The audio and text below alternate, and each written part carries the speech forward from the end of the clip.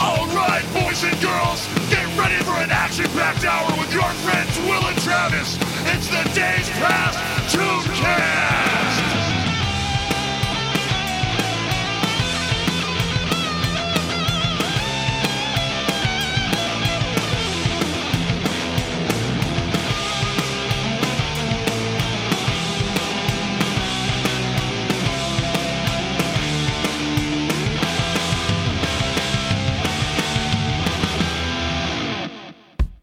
Welcome to the Days Past Tooncast, guys. My name is Will. My name is Travis. Here we have adult conversations about yesterday's animation. That means old cartoons, and this entire month is Filmation February. We Huge are deal. every week talking about a different show from the animation studio Filmation, who brought you Masters of the Universe and so many other great cartoons.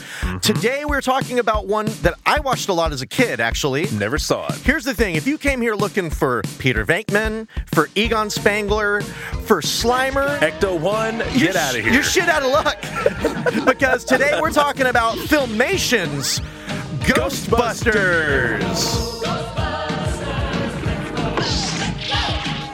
That's right. There was another, just like on the Bobcas on Seinfeld, there is another Ghostbusters. I never get those Seinfeld references. Oh, ever. really, man? I thought you guys were watching it. No, she watches them. I don't watch the Seinfeld. Well, we got to watch it sometime. There's a lot for you to catch up on. It's a hidden gem, man. I really need to sit down and watch it. Not so hidden. It ran for 9 seasons and made. You're like actually, Trav, opposite of hidden. Yeah, I would say you've been hidden from it. I would say it's been hidden from you. Okay, Filmation's Ghostbusters. There was one season of this. It ran for 65 episodes. It debuted in 1986. And there is a lot to get into about the background on this show. Oh, man. We're about to get into it. Because a lot of you might be as confused as we are just talking about this history. I mean, it's just, why would there be another show called Ghostbusters when there was already a cartoon at that time? Well, we're going to tell you. Okay? Before we even get into the premise, we got to chat about Columbia Pictures, Filmation, all this shit, because somebody got screwed over. I think it was Filmation. My understanding is this. Well, this is a fact, no doubt. Filmation was into live action in the 70s specifically, and they had a 1975 show called The Ghostbusters. And there was a space between Ghost and Busters for all you detailed people out there. Detail-oriented people. Hey, I watched the first episode of that. Really? I did. Oh, man. I went ahead and dove in and watched that. You beat me out on that, man. How was it? Boy, oh boy, it was horrible. I bet. It was rough. It starred two guys who were in F Troop.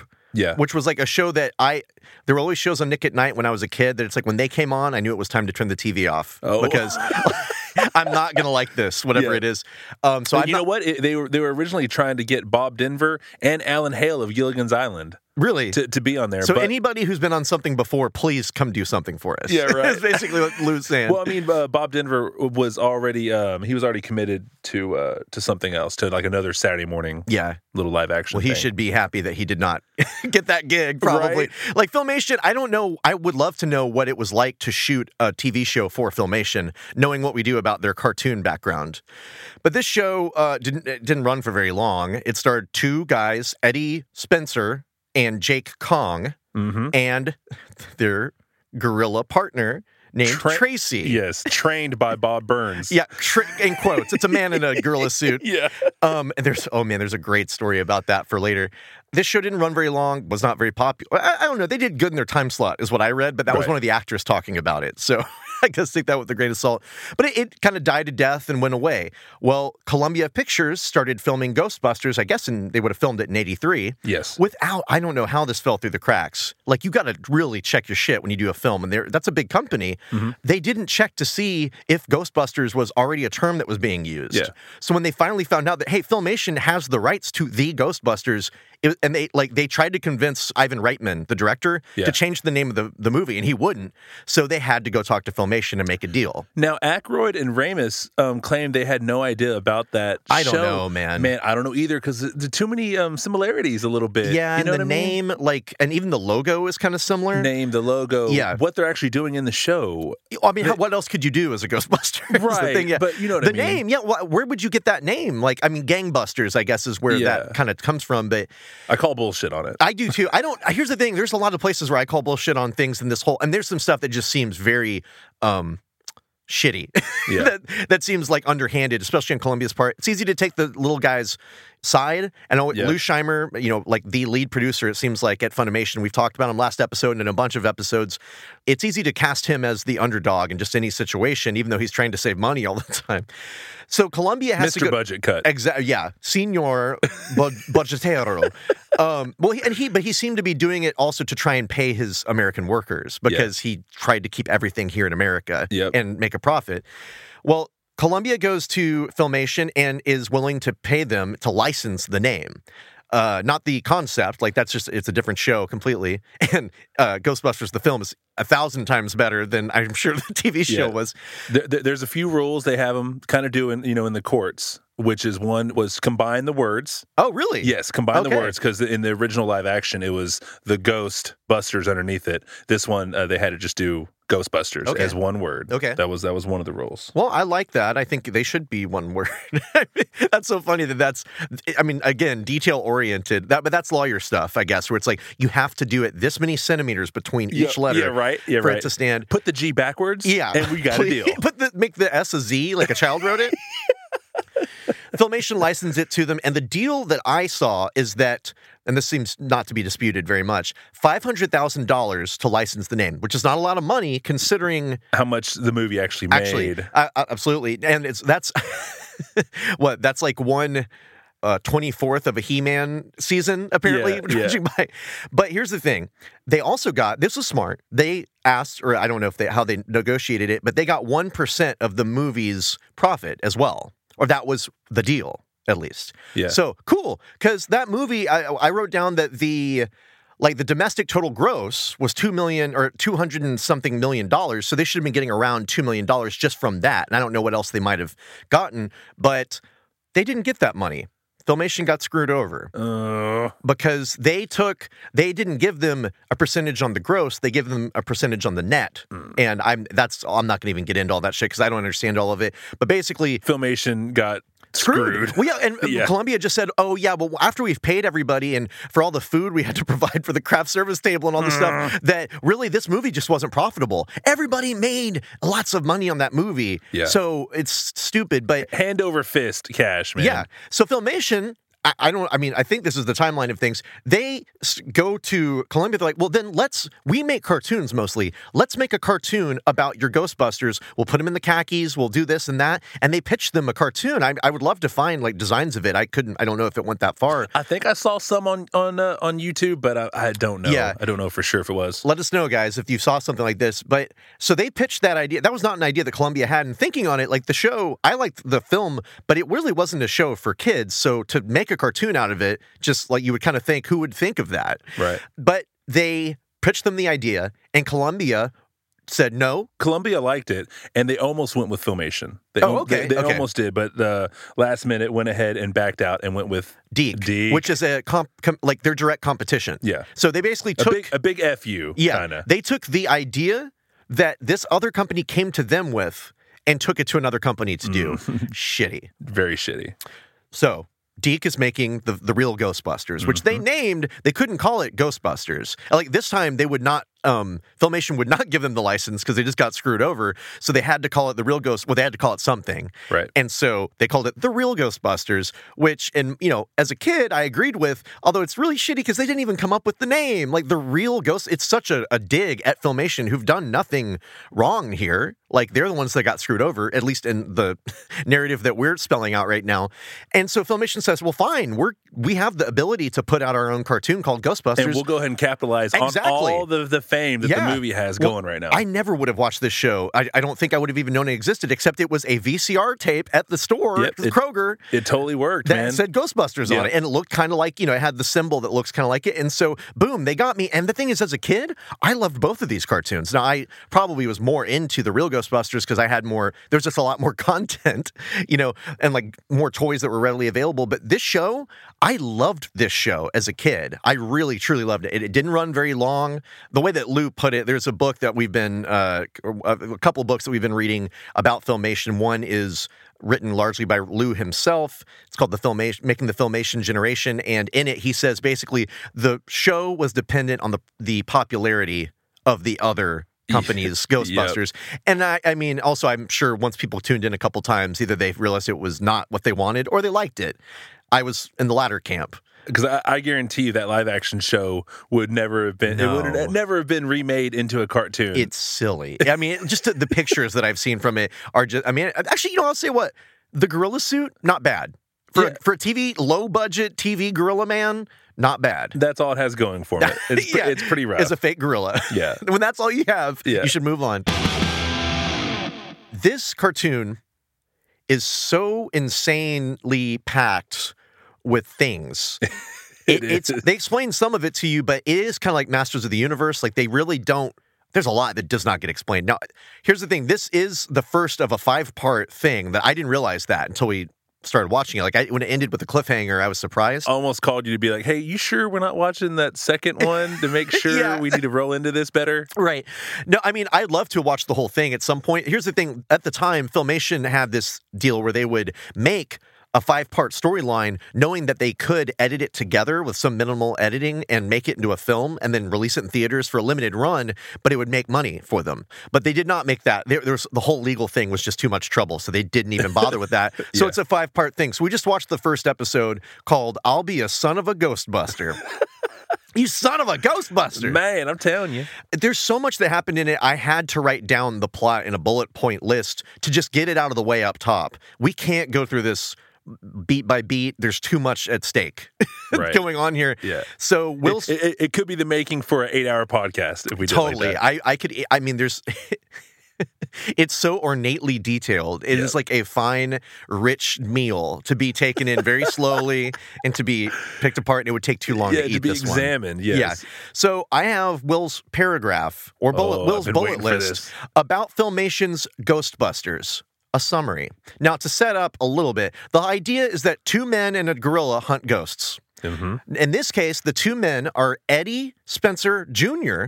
and Jake Kong Jr., the sons of the original 2 Ghostbusters who share their names. Tracy's still around doing his business. Okay, so here's the bullet point. You're like, Tracy does not age, apparently. Okay, number 1, the robot ghost, Primeval, is in the ghost dimension.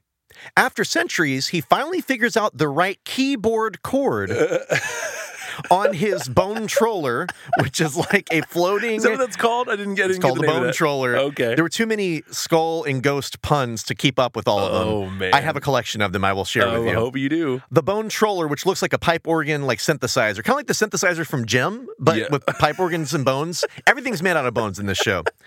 And he uses that bone troller, he plays the right chord after centuries of trying, and manages to travel to the mortal realm to conquer the world with ghosts. Boom. Okay, number 1. Number 2, we cut to a mine outside of New York City, seemingly like minutes away from New York City. Yeah. Like it's just New York. It's like Transformers. It's New York City and then just wasteland and a mine. And then the Grand Canyon is right next to New York This City. mine looks like nothing you've ever seen before. Yeah. It just has a rock just perched like precariously at the top, like it's going to fall in any minute. And Eddie Jr. and Jake Jr. are with Eddie Sr. and Jake Sr. and Tracy, and they're being trained on how to be Ghostbusters. Apparently, from the dialogue, some like mining foreman told them that the place was haunted. A ghost robot, again, named Scared Stiff, appears, and the dads have to do all the dirty work because the sons are both too scared and bungling to actually take care of the ghost. Yeah. Okay, so we've established they're not good at the job yet, and they're kind of scaredy pants. Hey, at least there is some similarities with these Ghostbusters cartoons, is that there is no real rule on what a ghost is. I'm starting to think I don't know what a ghost is. Right. Because between these 2 shows and other shows we've watched even, let's get through this. Yeah, okay, you're fine. I want to talk about everything I'm saying right now. I just want to lay it out for everybody who didn't watch the thing, because I can't talk about the plot anymore after that. Yeah. We got to talk about the business. So they're at the mine. They defeat a ghost, but only because the dads are canny enough to do that. The boys are not good at it. Then Primeval, the guy from the beginning, appears in the mine for some reason, and when they try to defeat it with their ghost-busting weapons, he's not defeated. It doesn't work on him, so he chases them through the mine. They trick him into going into a vault that is inexplicably in a mine, like a bank vault, essentially, that's in the middle of a cave. That happens sometimes. They capture him and just shut him in the vault and then say, taken care of. Wiped our hands clean. Yeah, this ghost is busted, I guess. There is another ghost, apparently, ghost monster in that room called Bradder Rat. God. And Primeval is shut in there for 100 years. And we actually cut to 100 years later. Yes. So when somebody says, like, no one will even bother to open this mine for 100 years, they actually fade into 100 years later. With tally marks everywhere. Oh, yeah. Yeah, just like Scarab in Mummies Alive, Primeval is counting out all the years that he's only counting years, though. So every 365 days, he's like, 1, and then puts one down. So Primeval is released by a bat that looks like Piglet. Oh, I put that down too, yeah. Totally. That's called Belfry. Don't know if this is a mutant in the future. I don't know what their fucking deal is, but he talks, or she talks, whatever, and he tricks her into letting him out. Once he's out, he has two things that he's into. He wants to conquer the mortal world, and he wants revenge on the Ghostbusters. Yep. He establishes what he calls a haunt quarters, not a headquarters, has it built in the spirit dimension, and he recruits a motley crew of ghosts, an insane Masters of the Universe lineup. Keep going. Ghosts. Don't even touch base on that. We got to do it later on. And he sends 2 of them back in time to 1986 to kidnap the older Ghostbusters. He just wants revenge, and he wants to conquer the world. When the younger Ghostbusters realize that their dads are missing, the house that they live in and operate out of, which is populated by ghosts, seemingly, just basically hands them a manual and says, here are all the secrets that your dads didn't even know about busting ghosts. There's a buggy downstairs. Get into your equipment and get in that time-traveling buggy and fly off into the future, which they do to save their dads. Okay. Stop. Wow. Let it set in. Let it settle. Drop the mic. I mean, good Lord, how do you pitch that? How do you pitch that to somebody? Like, robot ghosts is immediately on my plate. Like, seemingly half of the characters in this are what they call robot ghosts, including the main villain. I don't know if that means that they're ghosts of dead robots, if they are robot versions of what ghosts are, if they are robots that are inhabited by ghosts. Things as a kid you don't think about. No, but then when you're like, okay, what is an actual ghost? Because something you would have had to die. Yeah. To become a ghost. Frankly, only a couple of the ghosts that he brings together are anywhere near what I think a ghost might be. Right. Like, and they're the exception to the rule for sure. Yeah, because if it's a robot ghost, it's just a robot. Yeah, it's just it could be anything. It's just a robot that resembles a person, basically. Right. Yeah, this show is full of crazy things. Ghosts, time travel, robots, some men in their boxers. The bone troller. The bone troll. All the skeleton puns you could shake a bone at. Oh. Boom. Trombone. Yeah. Tromboner. Mm. But we got to start off with this opening, because we usually do. That's tradition around here. Yep. The theme song is badass. It is. I love this theme song. It really brought me back. When I started watching the episode, I was honestly just smiling from ear to ear, like, I can't believe I forgot about this thing. And all it is the Ghostbusters. It's just a bunch of stock animation from the show itself, clipped together, and the Ghostbusters being chased by either Primeval, their main villain, or their own logo.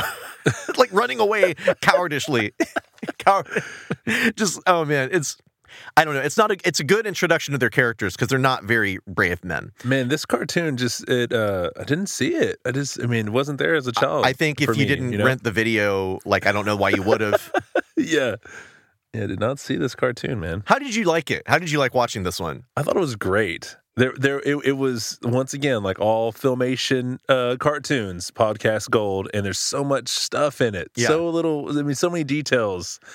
Hilarious. And there were things in it. I mean, it's intended as a comedy for sure. Like, He-Man, slapstick comedy, big time. Yeah, they intended it. Like, apparently the animators were excited to get to just animate full-on comedy for once, and it actually is a very funny cartoon, even without the silly. I mean, it's hard to separate the two, but I think it's actually a funny cartoon on its own merit, whatever.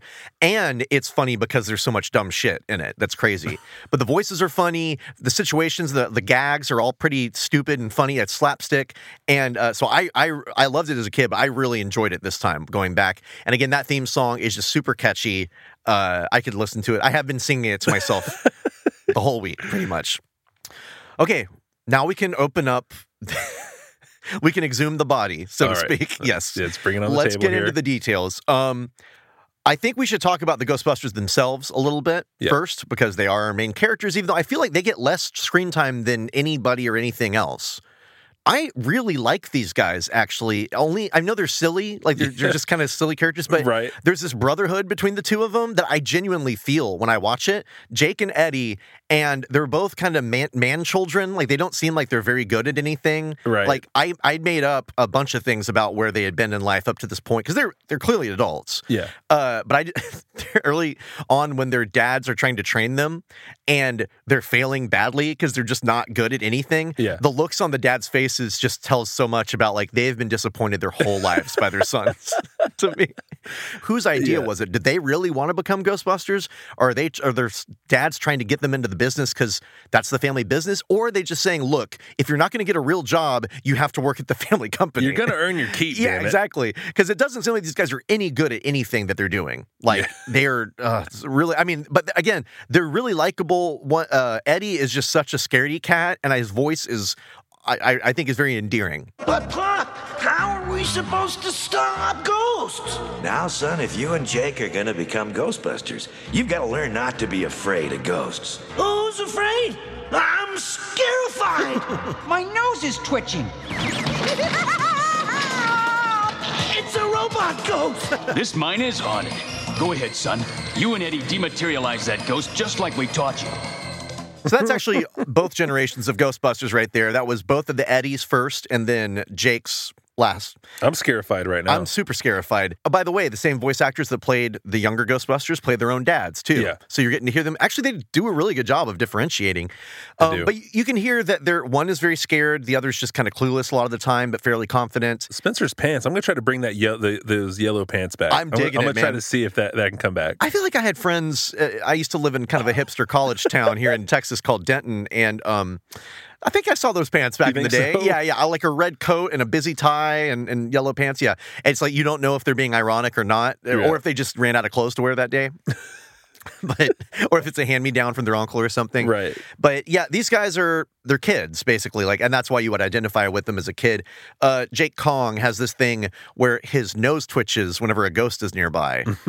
There's when a robot ghost is nearby. He's Get the hell out of here with that. Can tell when they're around. There's a DC character named the Elongated Man, who's basically like a stretchy guy, like the Plastic Man. I know it sounds ridiculous, and his nose twitches whenever there's a mystery. Oh, yeah? Yeah, so I feel like that's a thing that goes on in cartoons and comics. Like, there's more than these two characters, I swear, about the whole nose-twitching thing. Like, there's Bewitched, but that's to make something happen. You leave Samantha out of this. Continue? I love that woman. Okay, believe continue. Me. Oh, hey, you'll never hear me say a bad word about her. All right, believe don't, me. Dude. Now, listen, one of all the 8 Darrens that were on that show, you can trash all of them, but you leave Samantha out of this motherfucker. I will, man. So, at the house where the Ghostbusters live, I guess that's where they live. I don't know. I don't know if they live there. I mean, they end up living there in the show, but it seems like they haven't really been to the house very much. From the outside, looks like a playland. It looks awesome, and it's set. It's got the blinking lights like a casino. Yeah, and they're pointing like, "Here's our business." It is like kind of like on the like in a bad area of town, like a car dealership. It's like or a place where you would get bail bonds or something. Yes, I'm about to say that, a bail bondsman.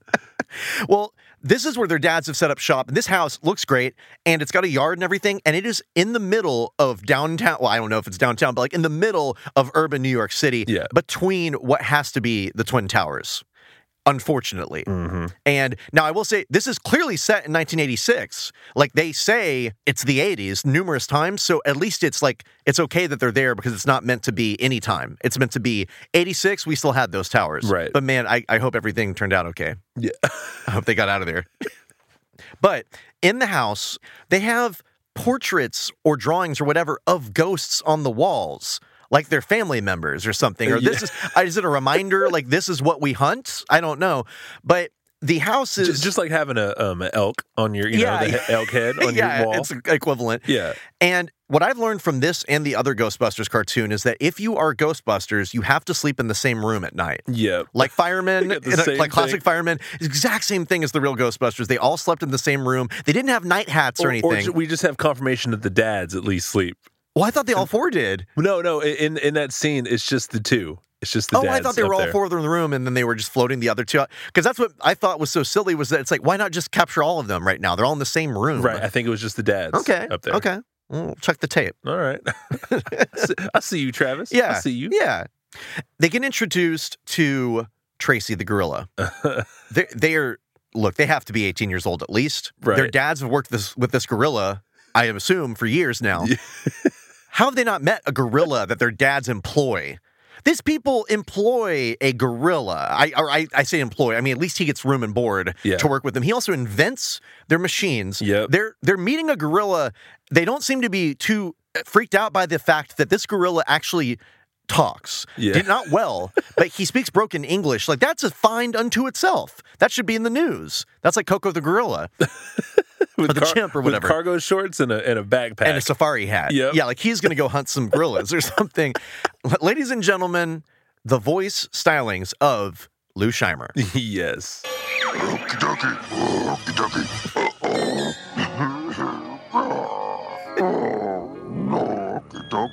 No okie dokie. Yes, no okie dokie. He uses more words to say bad than you or I would. He knows okie dokie and he knows not okie dokie, I guess. Tracy also invents, apparently, a lot of the things that they use, which is insane. Yep. Like, I know this thing is already full of time travel and ghosts. And their personal driver. Yeah, he drives their buggy when they finally get into it. It's just everything. It's like, it's just another kitchen sink. It's another CC's, guys. Another CC's suicide brought to you by Filmation. It's bonkers, but I mean, why wouldn't you have it? If you can have a gorilla in your cartoon, always have an ape in your cartoon if you have the option. If you can do it. Yeah, if you have some space for them, fit them in there.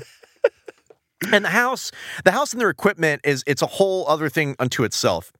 Similar to the proton packs, they have a dematerializer.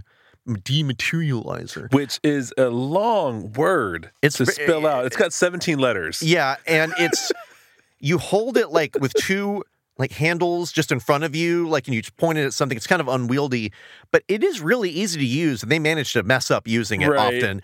Apparently, what they say in this is that it makes ghosts go away for a while. So they don't really they don't bust ghosts so much as they shoo away ghosts, it seems like, you know.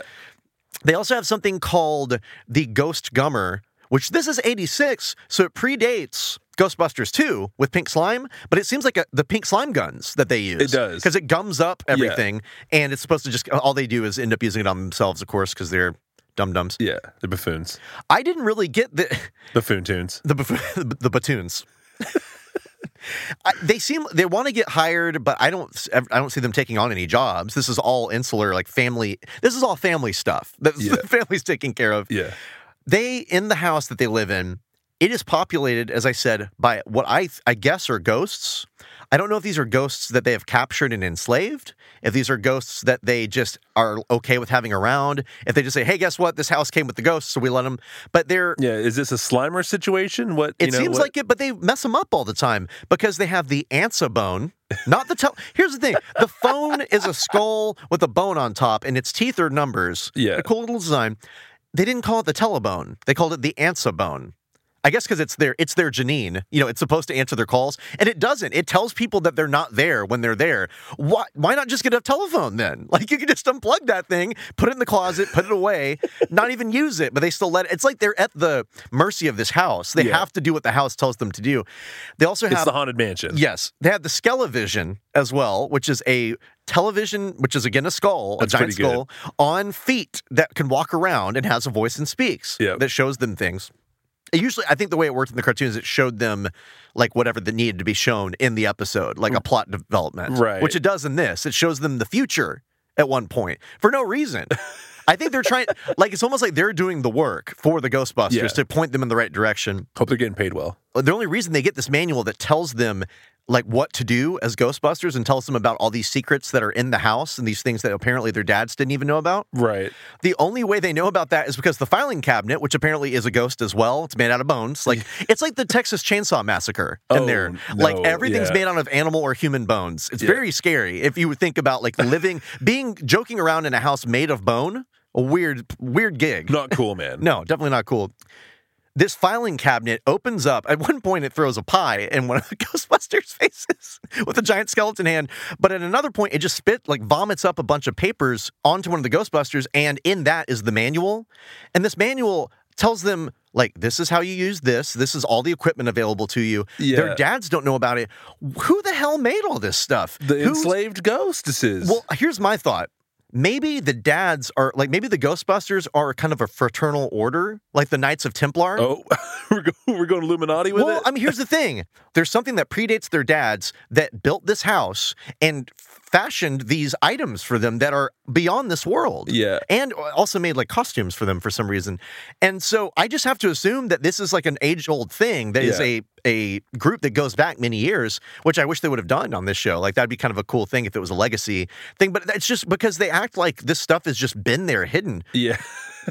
It's like if I found out there was a pool beneath my house that I could go swimming in. Right. And there's never told you about. And there's a plane down there too. Yeah. It's definitely just there to let them have this stuff. But if I'm going to have to weave it into a story, that's what I make up about it. Is like, this is a weird situation, Dad. Why didn't you know that the house you've lived in for years has all this shit in it? Okay. Part of the weirdness there in that house is the transformation room. Every episode, this happens every episode at least once. A minute and a half of the guys saying, let's go Ghostbusters. And they have to transform into their ghost busting. It's too much. I loved that thing as a kid, and I still do. It's very well animated. The thing is insane. They go into an elevator made out of bones. They press things on a skull again, and they get thrown into, I don't think it's a room. It looks like another dimension, like a nightmare world of disembodied monster heads and planets and space and doorways into other worlds, and then a conveyor belt made out of bones. Yep. And they're just thrown around. It's like a Jetsons machine, like, that dresses you and everything. Yeah. But it throws them around, and it's really very well animated and drawn. Jake is totally at ease with this thing, even though he's never gone through this before. And Eddie is just he just cannot get over what's happening. He's very afraid the whole time. Right. Every episode, the exact same animation and song get played, sometimes twice. So up to 3 minutes of your show is taken up by this exact same animation. It's the same thing, exactly. The boxers and everything. Yes, absolutely the same. Holy no mackerel. Difference whatsoever.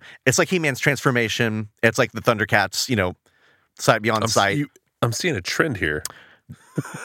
The Filmation knows how to make good cartoons. There you go. They make quality tunes. Right. Yeah, you got to fill that time somehow. And here's the thing, it works with kids. You know how much we like repetition, and so I did love that. Yeah, and as a kid, I really liked seeing that stuff again, but it's pretty stupid.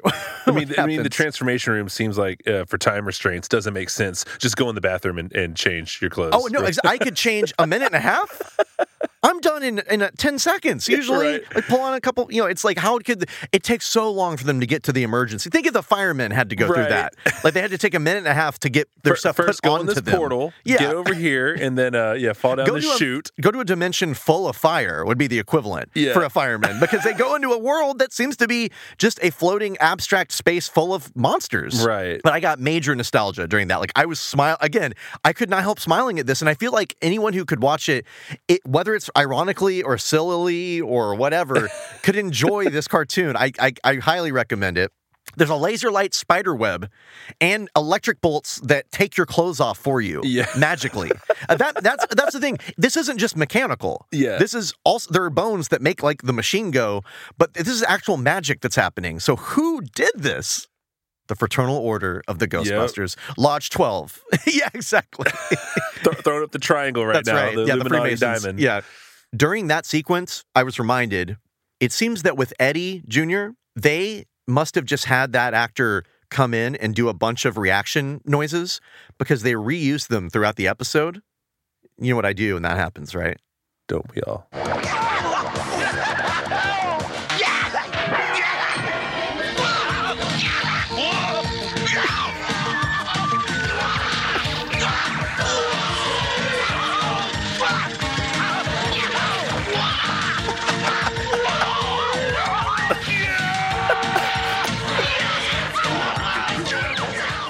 Wow. How much money does it cost to just have him do them in the moment? He does waha like 100 times. That's just from that episode alone. And it's the same sounds, obviously, every time they do the transformation sequence, too. And there's a lot of it from that. But Penny pinching. I guess, Penny man. pinching Lou, buddy. You know his game. But these days with computers, that's very easy to do, to just like get a bunch of those and just fly them in. Right. But I don't know, they must have been on tape or something like that's not, I don't know what the process was. It seems like it's more trouble than just having him do a noise, at least in the new scenes. Like, yeah, keep using the same audio for the transformation sequence, Right. but like, I just, every time, I don't know, and again, it kind of endeared the character to me that he would make these same noises over and over again, but wah! He's just kind of doing like he's a rap, like, backing man, you know? He's just like in between beats. I'm glad you found it endearing, because to Lou, it was just saving some just business. moolah. Yeah. It was just saving some money on the bottom line. At the end of that transformation sequence, the Ghostbusters get flung. The last room of this whole like Rube Goldberg machine is like a disused, mossy molding room that nobody uses. Apparently, there's a telescope in it. A skelescope. There you go. Yeah.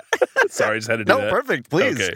They get thrown into the ghost buggy. Yeah. If there's a word and you can't think of a pun, just put ghost in front of the word and it'll be set. You're good. Yeah. And they get thrown into this buggy. This buggy's alive. It is an old buggy, It's like alive. a 1920s. I love this thing's voice. I wish this thing was in the whole cartoon. It sounds like Paul Lynde. Do you know who that is? No. He kind of talks like this, mister. Like, he was a guy in the 70s, did a bunch of work. He was on Bewitched, actually, and he was on Hollywood Squares for a long time. Watch it. Okay. So this is such a touchy subject. To even say the word Bewitched is, you must watch your tone, I guess. Watch it. Careful. The Dune Buggy sounds like a Southern Paul Lynde to me. Okay. Why don't you guys be the judge? All you millennial Paul Lynde fans out there.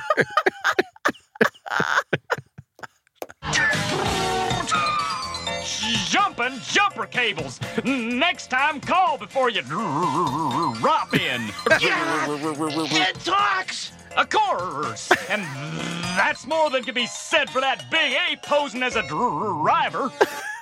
Wow. You know, that wasn't Lou, right? No, Okay. it wasn't. Yeah, it's too out of Lou's range, I would say. I was watching that. I was like, you know what? This house has everything. It even has a transformer. Because that's what this car is. It talks and it turns into other things, and it's a vehicle. That's true. That makes a transformer. It also makes It covers every single checkbox. it even makes jokes that are like car puns. Yeah, oh yeah, which is well covered in our Transformers episode. Right. Available on iTunes and Stitcher, Yeah. wherever podcasts are sold. Yeah. Hey, Or just given away. Hey, do the Transformer sound one more time for me. Thank you. All right, back on track. Yeah, I'm not warmed up, so sorry, guys. But yeah, I love that thing. I just love that it's a Southern Dune Buggy or whatever it is that just talks back to them, and it's funny, man. All of this stuff is just there too. Like, that's the thing, is like, I'm way more, I guess, forgiving about the plot craziness of it, because they're just there to make you laugh for the most part. It's every scene just exists to, well, I'll say somewhat, to make somebody laugh out there, and they managed to make me laugh a lot. Mm-hmm. Ugh. Mission accomplished. We talked about the Busters, and when we come back from this quick break, we're going to talk about the ghosts that these Ghostbusters bust.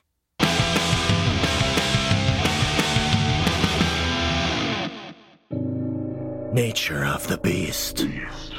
Discover the ugly truths and dark secrets of true crime, the paranormal, the occult, and conspiracy.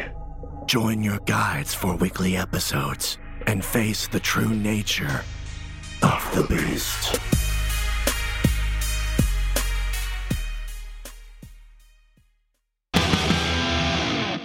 I am Primeval, leader of ghosts and evil spirits, but still the wrong tune.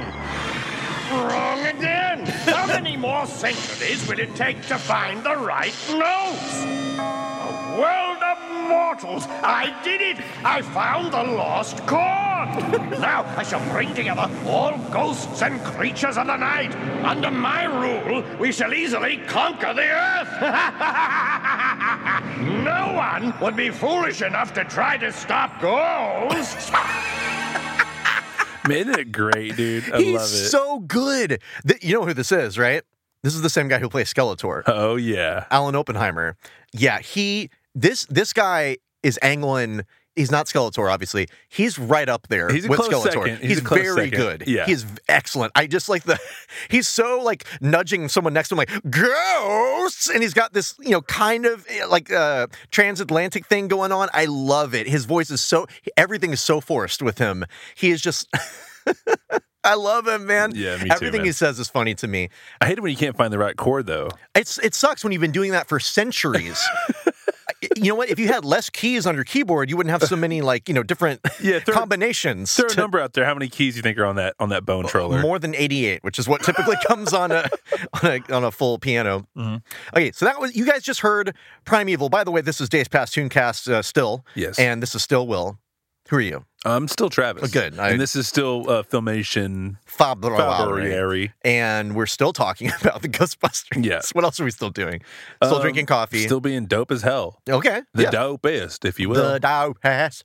We are talking about Primeval now. He is our lead bad guy. As far as I'm concerned, he is the lead of the show. Right. He is the best thing about the show. Yep. Just about.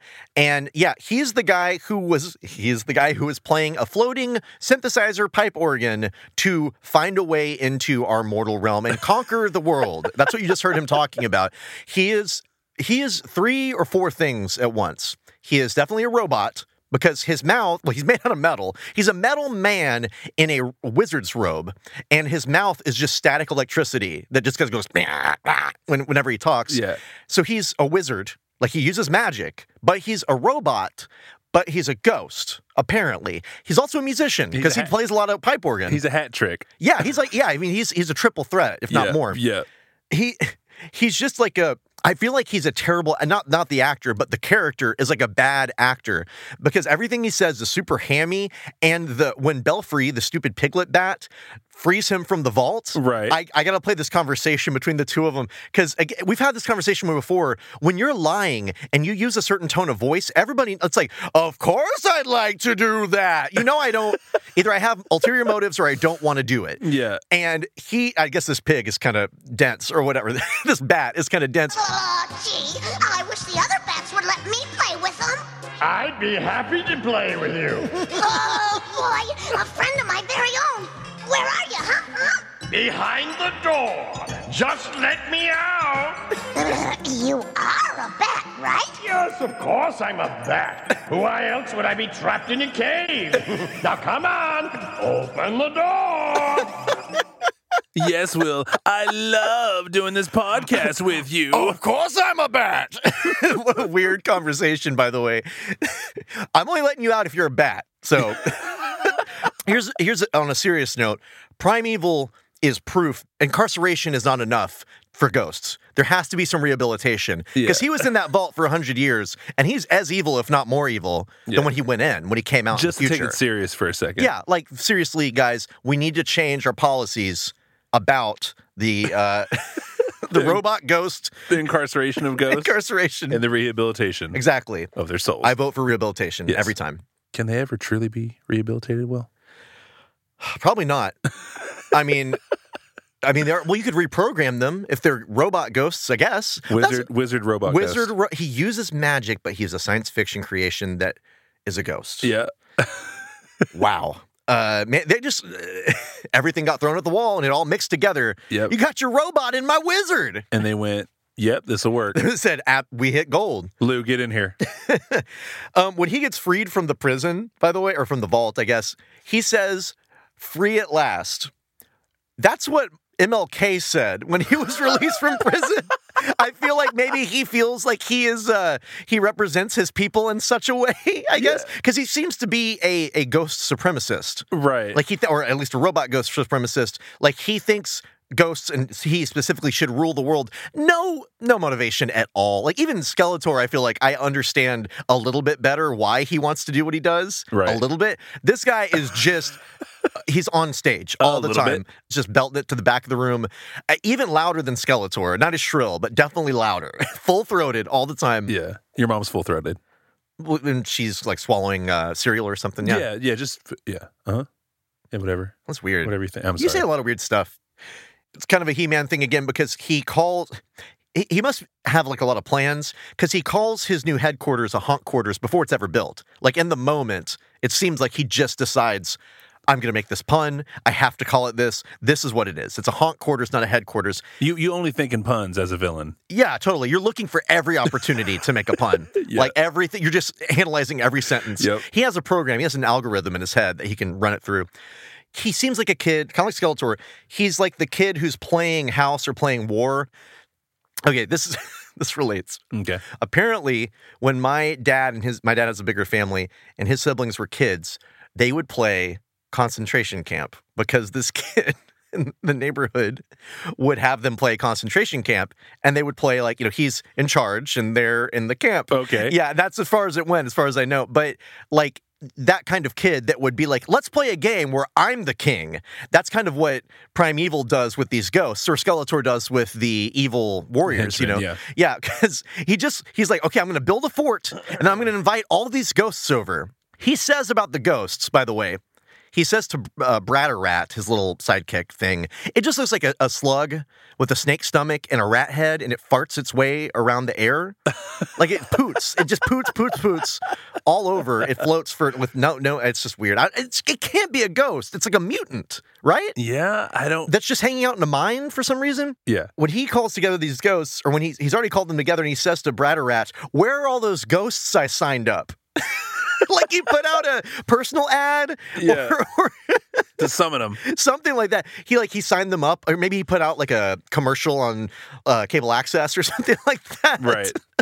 The villain department is really where Filmation shows their true colors. They should have just done villain shows. Yeah, right. Totally, man. They should have just done villain shows. I got one here. I think one of the characters was Long John Scarecrow. Yes. I love it. That is about 3 layers too deep on the name. Like, it doesn't make any... Okay, it's Long John. Because here's the thing. He is a space pirate who... I don't even know how he's a ghost. He sails the 7 galaxies, he says. I have a clip of all of these guys when they introduce themselves on a roll call, which he asks for. Dude, Filmation villains are the best. You can't beat them as far as villains go. Let's hear the lineup, and then we can go through them one at a time, because they're worth it. Each one is worth it. Yeah. Roll call. Identify yourselves. No, Fangster, werewolf of the future. Mysteria, darling, mistress of mists.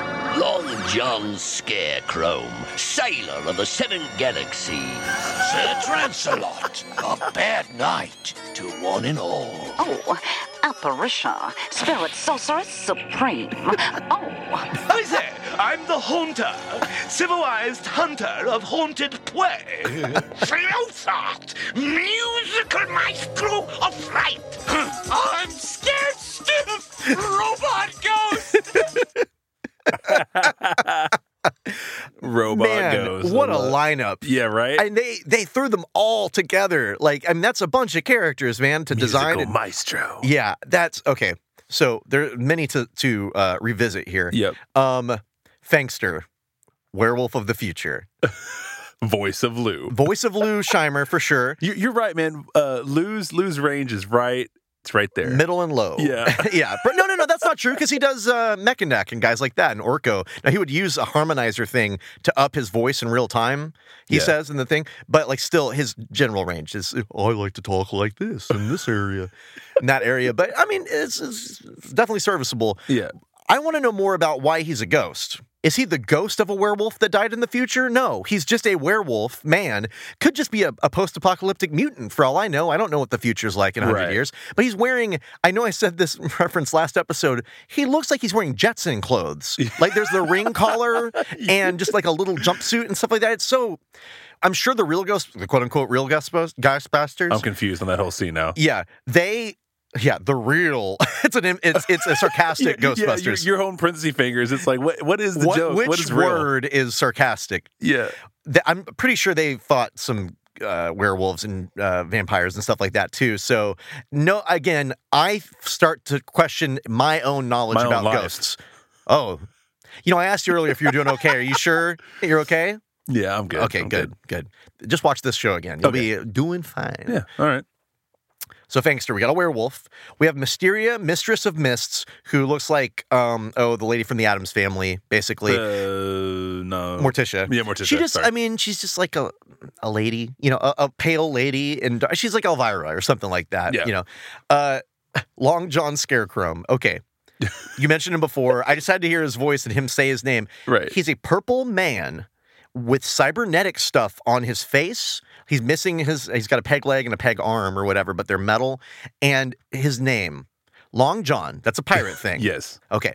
Scare Scarechrome. That is its own. You could just be, I'm Scarechrome, and I'm a cybernetic scarecrow. He's not at all a scarecrow. So what the fuck? It doesn't. It's just puns for pun's sake. Yeah, exactly. Squeeze everything together until something clicks. They just had a whiteboard where they wrote a bunch of words, just things that they thought of randomly, and like, how are we going to fit this in? They didn't even write the words. They threw things at the board, and whatever word appeared. It's literally throwing mud at the wall. Yeah. It's great. It's too deep though. Too many layers in that name to really understand. I'm still unpacking it. Yeah. The Haunter, I love. The Hunter guy. Oh, yeah. He's awesome. Because anytime you can get a stuffy British guy on a show, just like Gorillas, if you can fit him in, put him in there. Like, make a slot. And he's an actual ghost. He is actually, and he's purple skin, though. Why is purple the go-to skin color for all of these ghosts and non-ghosts that are not human, I guess? Lou got a deal on that pigment. He loves the purple. That's true. Yeah, there was just the paint was cheaper. Yeah. Well, the Haunter, he's like a safari, like big game hunter, but he has an accent and he has a speech impediment, and it kind of makes it hard to understand what he's saying for me. Pway. Yeah, pway. I had to listen to it a couple times because, like, I had to look it up. I think I'm actually wrong, but part of it is called rhoticism, which means like it's hard to pronounce your R's, but he also has a hard time with L's too. So it's that thing where it's Elmer Fudd disease, I guess. Oh man, yeah. Is that legal? Sure. Okay, cool. Not to spread it, though. You have to tell your partner ahead of time. You got to contact all the people you've slept with. Yeah. Haunter isn't the only one with a speech impediment, kind of. Okay. Because Primeval, every time he says or tries to say the Ghostbusters name, it's so seemingly repulsive to him that he struggles really badly with like it's going to rip him apart inside to say this set of words. He's going to explode. Yeah, he did it like, I don't know how many times, but we're about to find out because I collected that for all of you. Oh, man, I was hoping you did. Ghost Buster? Where? The Ghost Busters just busted their last ghost. Let me out, you ghost busting goons. This is what you'll do to the Ghost Busters with the Ghost Busters. Man, I would have loved to have been in that studio while he was doing his takes, man. Just screaming at the top of his lungs the whole time. Yeah. But he had some little, Alan Oppenheimer is obviously great. Little pizzazz. Like he's going to take a dump every time. Whether it's before Ghost or in between the Ghost and Buster. He's got a mental or vocal constipation is going on. Early on, they try to use the dematerializer on Primeval, and it doesn't work. And Scared Stiff also gets thrown into a wall, and he says, "Oh, not every ghost can float through a wall," or whatever. Here's my thing. Okay. When I saw both of those, I was like, okay, so the ghost weapon doesn't work on you, Primeval, and you, Scared Stiff, can't go through a wall because you're not fucking ghosts. That's why. Yeah. They're stuck on this ghost thing. They're programmed to think they're ghosts. They're not. What a worthless robot, by the way, to think it's a ghost and try to conquer the world. That's why these things don't work for you. It's all right there, man. I'm just written in the stars. Made my case. I had... Actually, okay, so we were originally going to cover another earlier cartoon from Filmation called Black Star. Yep. Maybe another time we'll get into why we're not doing that today. But when I was looking at that, and then at this too, I started to formulate. I was feeling very spiritual at the time. Okay. And so I started to formulate the 7 deadly toon sins. Now, I'm only up to 5 so far. This cartoon, I would say at least strikes one of them, but I think it's a good, measuring stick to look at some of these tunes. In this show, near the end, when the Ghostbusters have read that book and they know that the house has all these wonders in it, but they haven't found where they are, Eddie, they use the same animation to walk sideways all the time, and he always trips on something. So he trips on some vase on the floor that's on the floor for no reason. And he jumps, or he gets scared by something, and he jumps onto this statue that just has armor on it or whatever, and accidentally pulls open the door. It's like a hidden door that's activated. Hidden door hatch, okay. So it's actually the number 4 on my 7 deadly toon sins was... I'm curious to hear no, I'm sorry, it's number 1.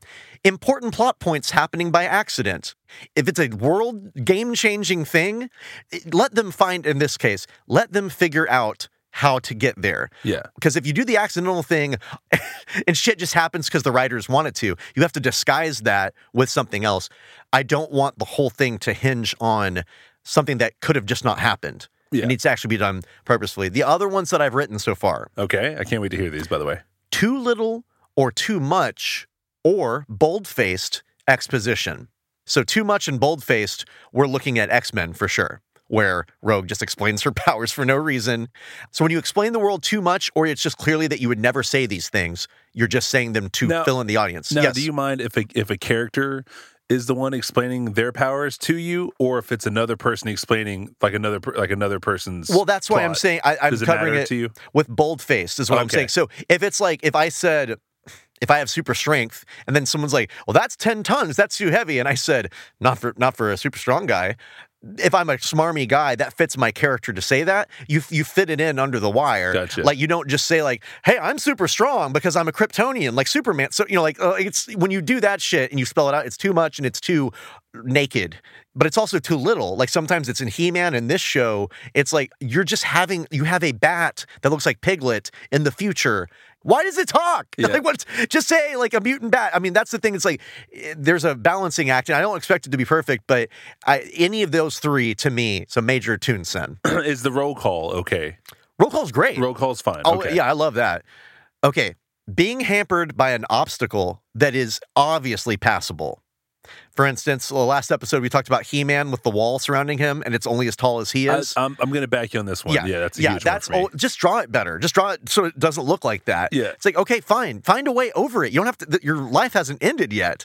Yeah. Do something. So when people just give up because of this simple obstacle, not cool. Like, for instance, Primeval getting stuck in the vault. In the vault when he is a wizard robot ghost, he can't get out of there until a bat opens the door, kind of that kind of stuff. And also when people just say, oh, I give up. Like, we're doomed because of this obvious thing. If you're doomed, your mind is working every angle it can to try and get the fuck out of there and get away from that, because that's just a survival instinct. So to just look at a wall, it's like, I'm looking at a locked door and I'm like, I can't leave. Yeah. It's like, well, just unlock the door, man. Okay, this one's come up a few times. Right. If the day is saved by simply trying harder than before or by rallying the troops. So what I mean is, we've had this in He-Man, we've had this in various things, Captain Planet's one, where it's basically, I'm defeated, oh, but I have to try harder, and then you just have this inner monologue or something, or someone cheers you on, and then all of a sudden, not through any change in the mechanics of anything, you just suddenly are more powerful. It's like when someone kisses you in a cartoon and it gives you extra strength or something like that. Yeah. It's like, nothing changed. I can't do anything different, but all of a sudden didn't try harder in the first place.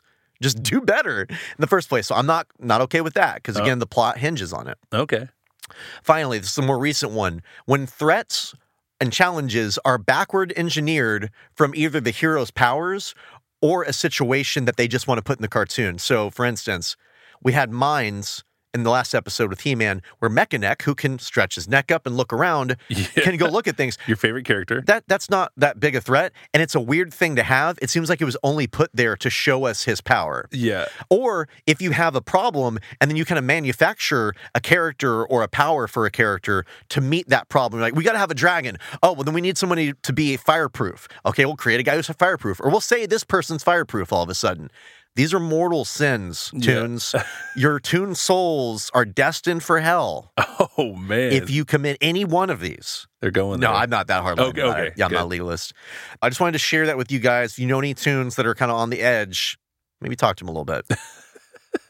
And there's a few, like the animation is way better on this than even He-Man. I think it's actually like the actual movement and stuff like that. Yeah, a lot of places. No, for sure. And it's really well designed. There are some funny things. Like there's a lot of situations where actions or speech, like dialogue, are occurring off screen. Like you see the two dads at one point, and they say like, "Kids, what are you doing?" And then the guys, the other Ghostbusters, respond, and it's just a still frame, like of the dads just looking at them. They're not on screen, so they don't have to animate anything at that point.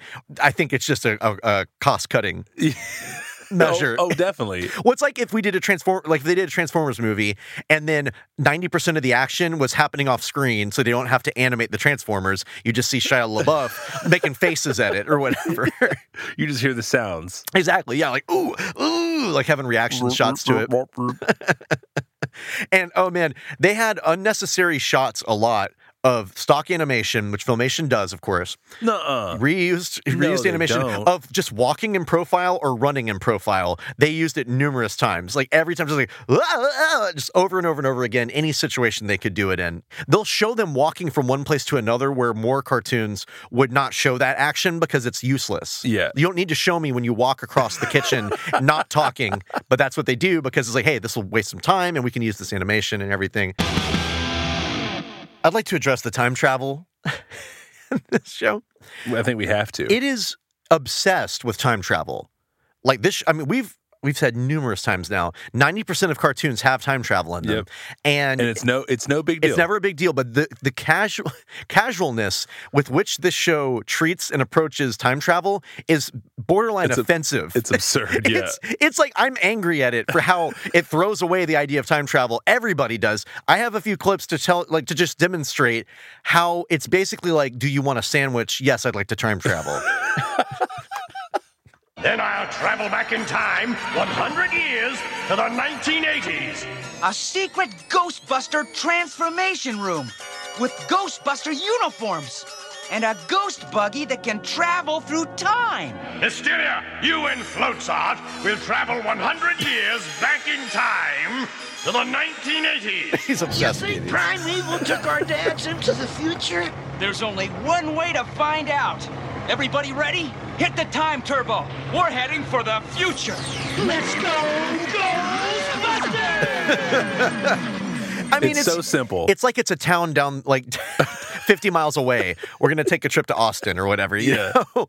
Oh, man. It's really, really like they've taken all the fun out of time travel for me. Like I like it being accessible because it opens up a lot of stories, but there's no wonder at all to it. It's just, this is a thing that we do now, apparently. And they make other things a bigger deal. Yeah, absolutely. Meeting a gorilla. Now, he does talk, but meeting a gorilla that your dad's worked with for years is like, oh, no. But then if the time travel thing, it's like, wow, I guess so. Cool, let's do it.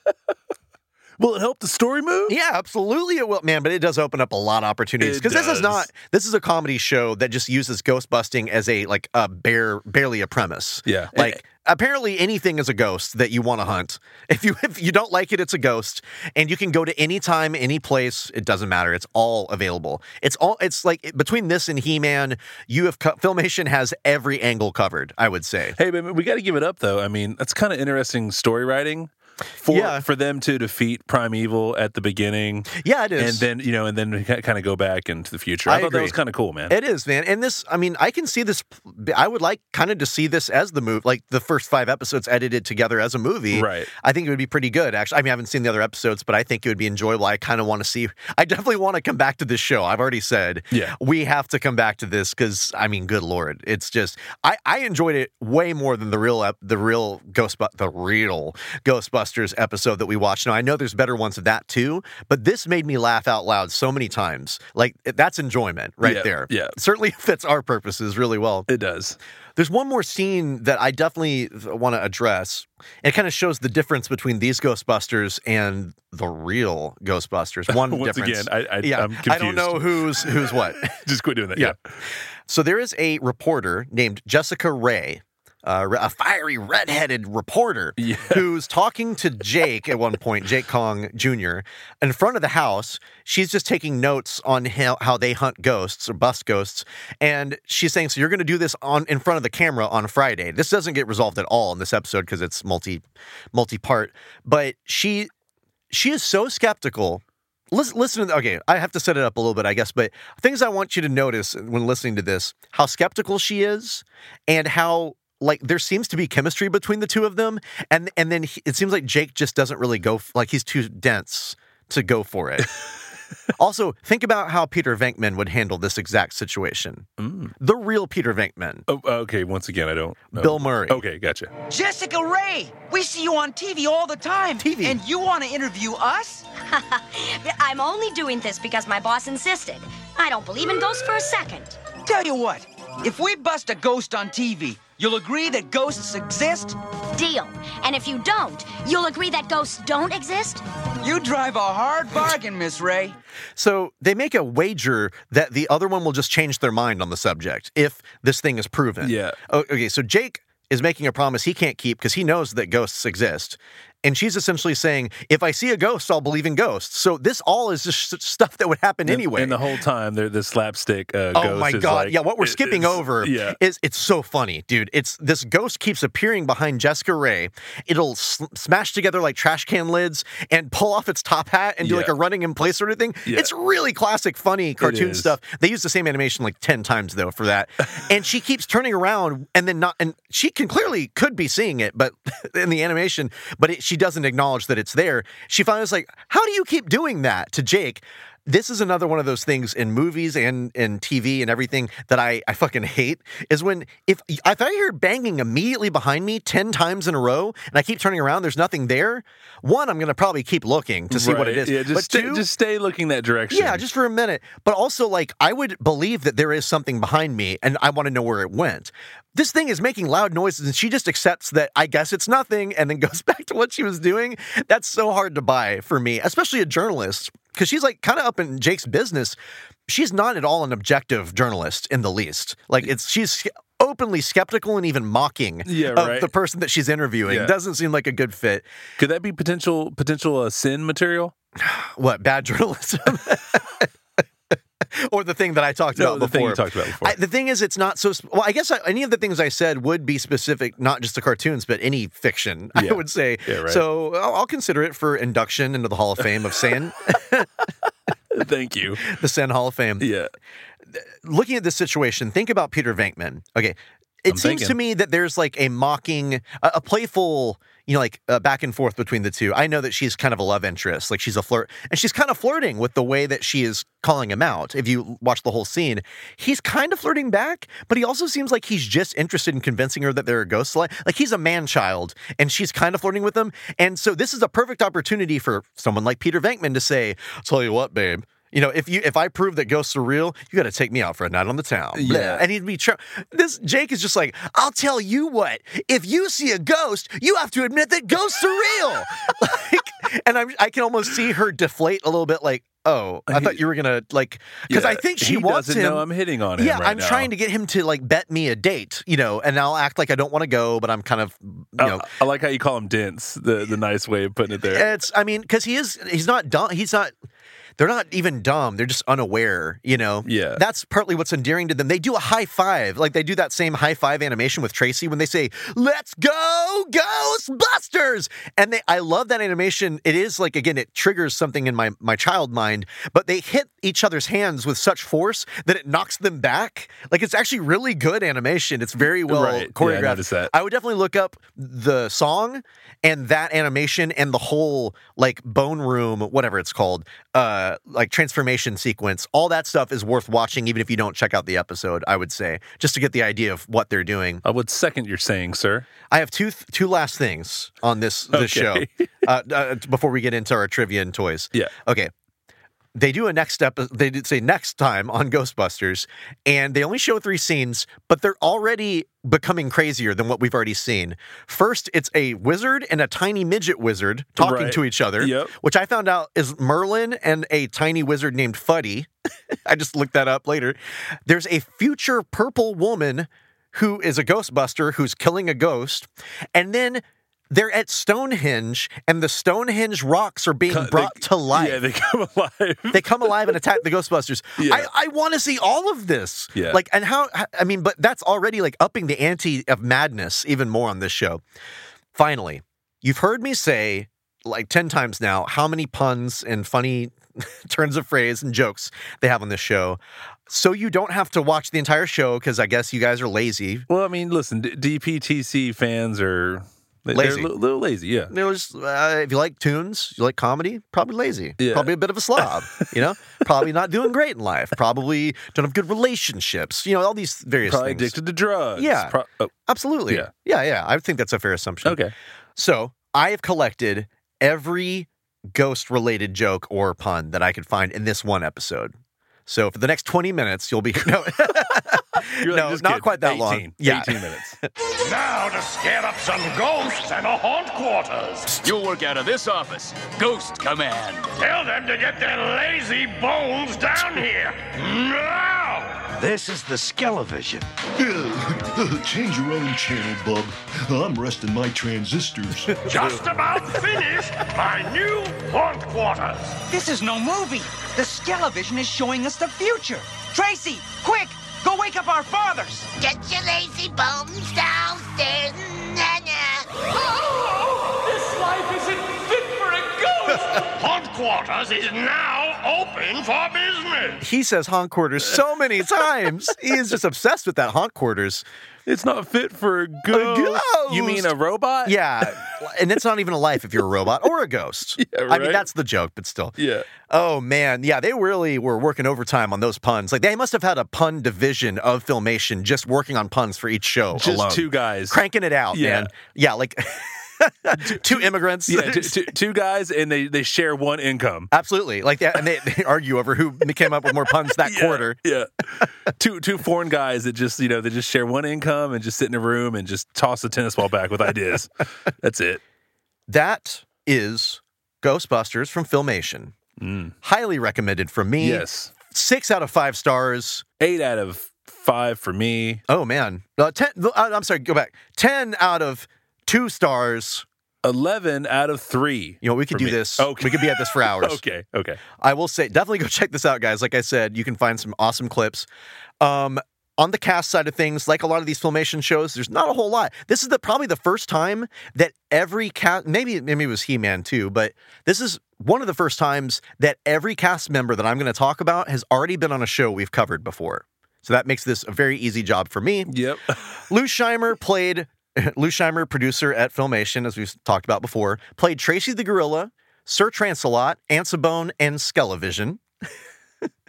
Alan Oppenheimer, the voice of Skeletor, played Primeval, Captain Long John Scarecrow, and Fangster. And he also plays Battle Cat, which is kind of similar to Fangster. Right, so, yeah. Here's the thing. Patrick Fraley played Jake Kong Jr. and Sr., Scared Stiff, Ghost Buggy. Okay. He also was on G.I. Joe, Centurions. He was Krang and Casey Jones, amongst others, on TMNT. Man. And I knew his voice when he was just playing the dad. He's Marshall Bravestar on Bravestar. He uses the exact same voice for Bravestar as he did for the dad in this. So we're going to be seeing him later this month again, for sure. Have to. I noticed this name or this voice right away. Peter Cullen, voice of Optimus Prime and Eeyore. Played Eddie Jr. and Sr. Great work, man. I mean, he sounded great as the dad. His voice definitely sounds different to me as the younger one. And he also played Bratterat and the Haunter on this. Excellent work, Mr. Cullen. Yeah, bravo. Keep it up. Bravo. Just keep making movies and cartoons. I'm sure you're listening. Susan Blue. Yep. You're a huge fan of hers. Played Belfry. She played Jessica Ray. She had parts on Jem and Transformers, and you were a huge fan of her work as J.B. McBride on Bravestar. Yes. You're going to come around on that one. You are going to come around on that one. Nope, not doing it. Finally, Linda Gary played Teela and the Sorceress on He-Man. She played Evelyn as well on that, and she was on Transformers. She played Apparitia. And that's our cast. That's basically our cast for this episode. So all known quantities. Yeah, big time definitely, for sure. Man. Yes. Wow, all pros. Big time. Big time pros. Yes. And you're a pro. I am. When it comes to life. Well, I mean, okay, not really life, but at least toys. At least toys, dude. The toy aspect of life. I'll agree with that. Better check your watch. Because it's time for Travis's Tooncast Toy Corner. Yeah. You better check that watch, you little sons of bitches. Oh, man, you're coming in hot today. We're doing this toy time. Got a hot take. You mother freakers. You mother flappers. This is the part of the show where I get some toy trivia, and I test the boy Will over here, and it's just good times for everyone. Is it really toy trivia? It is trivial, I will say. Well, your mom's trivial. How about that? You know, I only do one of those per episode, buddy, so you better step it back. Okay. Yeah. All right, Will. Mm-hmm. We have a vintage Filmation scare scooter. It is still in a box. That's not even a pun. It. Hey, like you said earlier, you put a scary word in front of it. Scary, yeah. So it at least follows that. Yeah, it does. This is like new. And once again, man, isn't it what? Pristine package? Pristine package. Okay, it's a PP. Yeah. PP rating. Yeah. Once again, man, so everything Filmation is worth a pretty good amount of dollar. So you can definitely guess a little higher. I'm giving you some more tokens, if you will. Pristine scare scooter. Yep. Well, kiss my grits. I'm going to say it's worth $130. You would say something like that, I Willikis. did say that. I did say you that. did. Okay, you actually did. All right, man. So you can get a scare scooter, and it looks like to me on the package, the wolf is driving this. So this is a bad guy. It's a vehicle. bad guy mobile. Yeah, because you drive around on it and scare people. Like down on the at Muscle Beach, you're driving past people going, nah. Yeah, just scaring them and scootering. Tell me the answer. Oh, sorry. $350. Ooh, Papacita. Well, I was off. I didn't win that one. You were off. But you know what? It didn't go over. And I'm the only one playing, so I win. Yeah, definitely. There you go. I don't have a toy for you, though. Like, if you win, like, I don't have nothing. Okay. I didn't earn it. All right, cool. I didn't feel like I earned it, so that's okay. Yeah, just making sure. All right, man. Prime Evil. Yes. Yes. The man himself. The man himself. All right, man. tell me about his condition. He's a robot. How are his gears and his transistors and everything? This is definitely a pristine package. Oh, shit. Package. Are they usually not? Definitely? You're definite about this one, but not the other ones. Well, this one shows a white glove actually holding the clear box. Oh my God. So, they won't even handle the box. Yeah, this is real. And who knows? This could even be like a fake hand, like someone's holding like it's a model hand. Yeah. It's like, man, it's a mannequin arm. Okay, we got Prime Evil. We got a full robot in its packaging. A robot and a ghost. A robot, wizard, god, ghost, Egyptian, comedian, musician. Yeah. Egyptian. Now you're trying to appeal to me. I can tell. Like if you want to sell me something on eBay, just put Egypt on it, and I'll be there. Yeah. Okay, so Prime Evil, pristine package, 86. I'm gonna say, man, that thing was $300. So let's say $300. You would say something like that, wouldn't you? Travis, I just said that. Well, with free shipping, Will, you can get Prime Evil for $699.99. Again, why the 99 cents? Just say $700. Yeah, right. They just don't want to say $7. They want to appeal to your stupidity by making you think, oh, it's only $600 and something. Yeah, right. Yeah. Well, I wouldn't pay that much. I'm sorry. Man, that's crazy. I didn't really think that these would be quite as high, but they looked good when I saw pictures of them. Yep. I really would love even a loose Prime Evil or anything like that. If someone wants to send me a Tracy or something. All right, man. A character that I guess will show up later on in the duration of this Filmation show here. It's a vintage Fib Face. Yeah, I read that name. Yeah. Fib Face. I guess it's a... Does he change faces? It looks like it's a little woman with two faces because she's definitely wearing a skirt. They love two faces and two heads over there at Filmation, right? Don't they? Well, it's an easy way for them to double the template. Pristine? Yep, pristine package, buddy. Okay, PP. I'm going to go for $400 on this one. Wow, interesting. You went up. Yeah. Well, because the last one was $700. Okay. Yeah. All right. But that was a main character. Oh, shit. What happened? No, you're fine. You're fine. Okay. You can get one of these for $525. Okay, getting closer. All right, man. Last but not least, well, is a vintage Filmation Ghostbusters Ghost Buggy.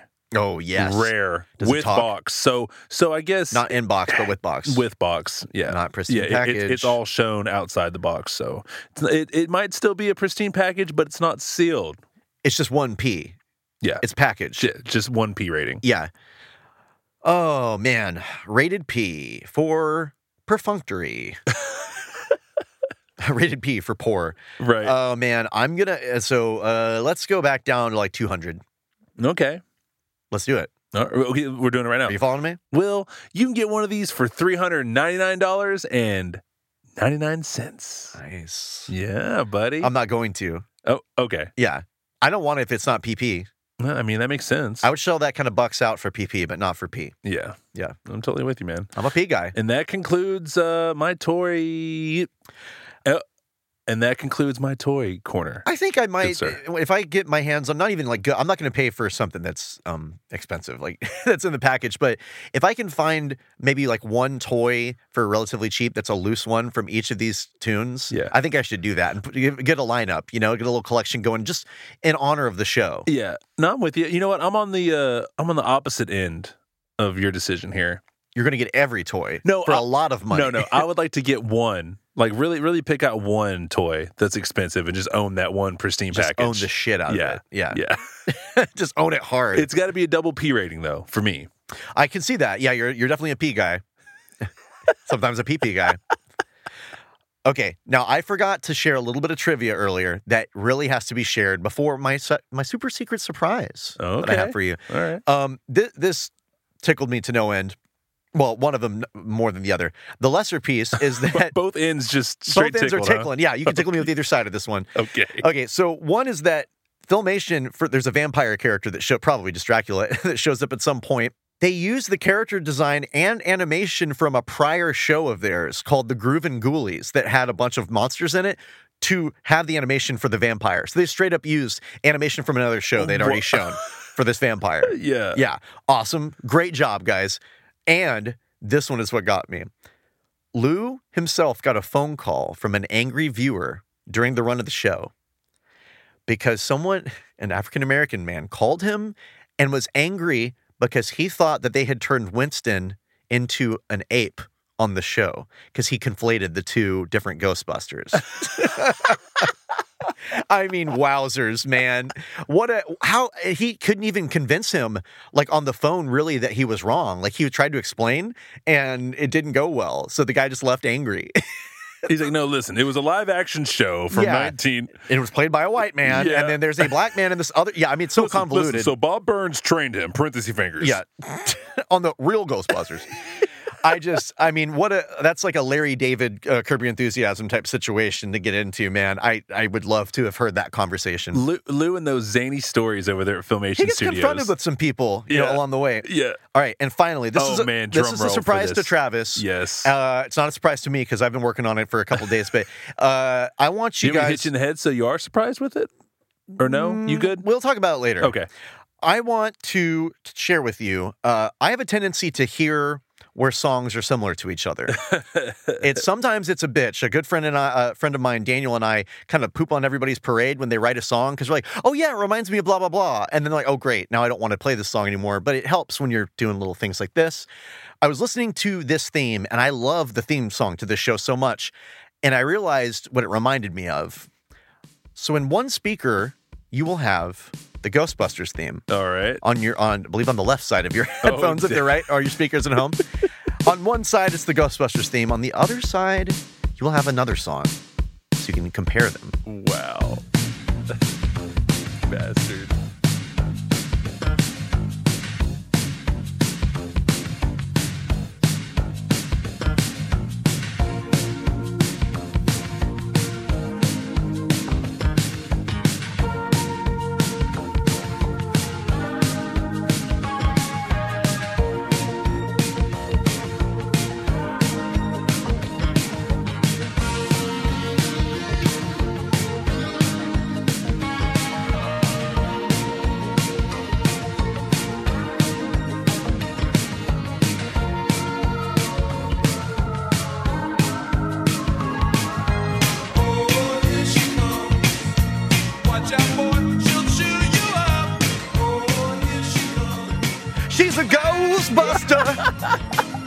Watch out, boy, she'll haunt your house. Yeah. I was wondering why you're singing that. I've been singing that all day long. I had to do a little bit of tweaking because they are in a slightly different, close keys, but not exactly the same key, not exactly the same speed, tempo. Yeah. Which one was faster? Filmation? Maybe Filmation. I don't remember at this point. It's 50-50. Yeah, it's look, it's about halfway between the two. One of them and just end it, Trav. But it really was not a long walk for sure. But I've been singing both songs all week now, and I'm very, very happy with putting them together. It makes me happy. This show makes me happy. It brings laughter and joy to the world. It's a good Thank mashup. you, Lou. Thanks, buddy. Yeah. Thought you might enjoy that. I did a lot. Surprise! Good poker face, too, when I brought that up. All right. Guys, we're wrapping it up over here at the DPTC studio. I'm going to implore you to do these following things. Reach out to us in the following ways. Do it. On Twitter, at DPTooncast. On email, dptooncast@gmail.com. On Facebook, join our Facebook group at facebook.com/DPTooncast. Write us, contact us, subscribe, rate and review. Please retweet and share with all your buddies, all the people you love the most. They want in on this thing, man. It's happening. It's going down. We're here. It's going down. It's arrived. Yeah. Travis, tell me about the show that you have. You know what, It's Will? not this one. It's not. Yeah, it's not this one. Don't tell me about the Days Past Tooncast. I know about that. Will, I do a little true crime podcast called Nature the Beast. It's with Brandon and Catherine. It's great. It's everywhere that podcasts are found, and you should check it out. It's true crime with a twist. Guys, all I have to say about that is get it, it's good. Oh, get it, it's good. What? Get it, it's good. It's good. Yeah, that's pretty good. Right, yeah. By the way, next week, yeah, we have at least one show, but I think two coming your way. Oh. A couple of special Filmation February shows, one of which we're going to keep a secret for now, but the other one, next week, we're going to have back on the show Catherine Couch, Cat Couch from Nature of the Beast, will be joining us to discuss She-Ra, Princess of Power, He-Man's twin sister herself. I love it. It's going to be awesome. Yeah, I can't wait. Cat is awesome, and she's going to bring a good time with her. Tutor my duder, guys. Tutor my duder. See you next time. Peace.